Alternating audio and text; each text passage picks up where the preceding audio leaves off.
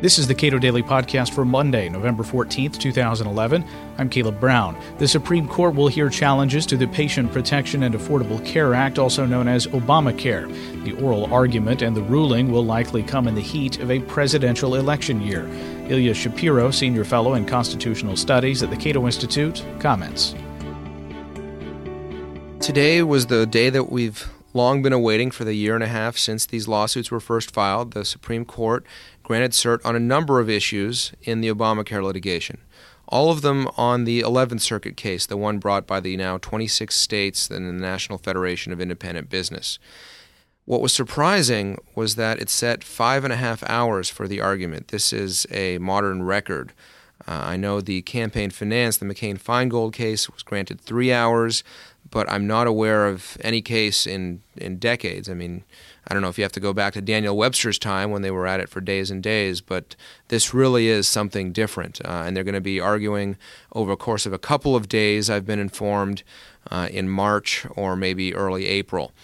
They're taking 2 hours on the meat of the issue, the constitutionality of the individual mandate under either the Commerce Clause or the taxing power. They're taking an hour and a half on severability, meaning if the mandate falls, what gets taken with it, the whole act, just community rating and guaranteed issue or something in between.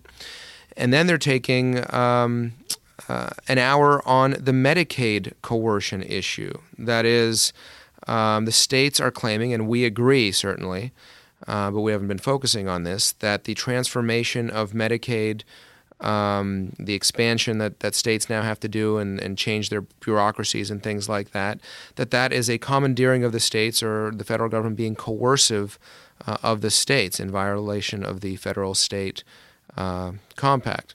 And then there's another hour on the Anti-Injunction Act, that is, whether this case can be brought in the first place, or is it unripe for jurisdictional purposes, at least the individual mandate part, until the mandate penalty is actually assessed against somebody. So we're in for a very exciting spring, and this legislation continues to live up to its name as, well, some people like Obamacare, some people like Affordable Care Act, but I call it the Libertarian Legal Scholar Full Employment Act. What about IPAB? This was one of the challenges. Where is that?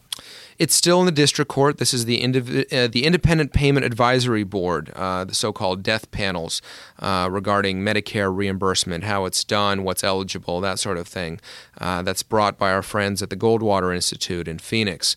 That's still muddled at the district court level. It's been fully briefed and argued at the summary judgment stage, and we're awaiting a decision. And that and many other cases around the country will proceed regardless of how the Supreme Court rules on these issues this spring. All right, so 2 hours for the individual mandate. What about some of the smaller issues, I guess relatively smaller issues?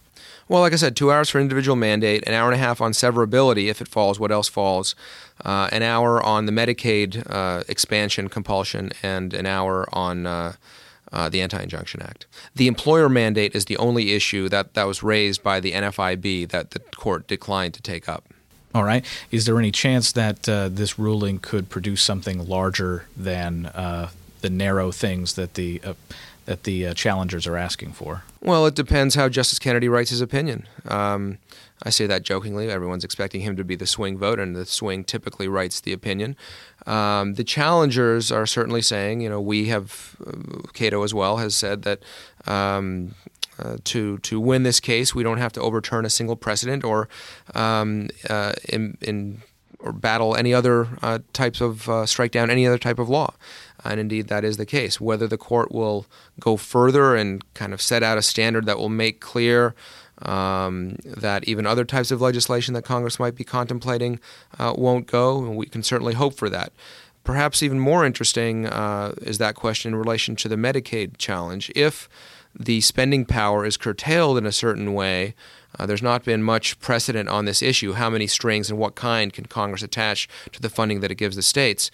But if we get a robust opinion of that kind, that will certainly affect federal-state relations, possibly even existing regulations, more than an individual mandate, which again would only really affect things if it were allowed. Then Congress would be able to engage in economic mandates of all sorts.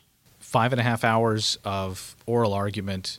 likely to be heard in March and April. As you said before, it would be possibly hundreds of pages of opinion. Is it reasonable to expect that they would wrap up this case on what typically would be the last day of their term in June? They certainly try to. That last week of June is the official end of the court's term. There have been times in the last 15, 20 years where they've pushed that to July 1st or 2nd, but certainly not well into the summer. We can expect them to, the clerks will be working hard to get those pages all written. We've seen expansive decisions that have come out at the end of that term. They tend to be more rushed. So that's one of the negatives. We'll see a decision, even if it's a grand victory for Cato's side, some of the writing might not be as fluid, and some of the standards, we'll see what happens. A certain number of years down the line might not be as tightly woven as we might like with months and months of consideration. But I certainly think that they will still come out that last week of June, right in the heat of the presidential election. Ilya Shapiro is editor of the Cato Institute's annual Supreme Court Review. You can get your copy and read more on Obamacare at cato.org.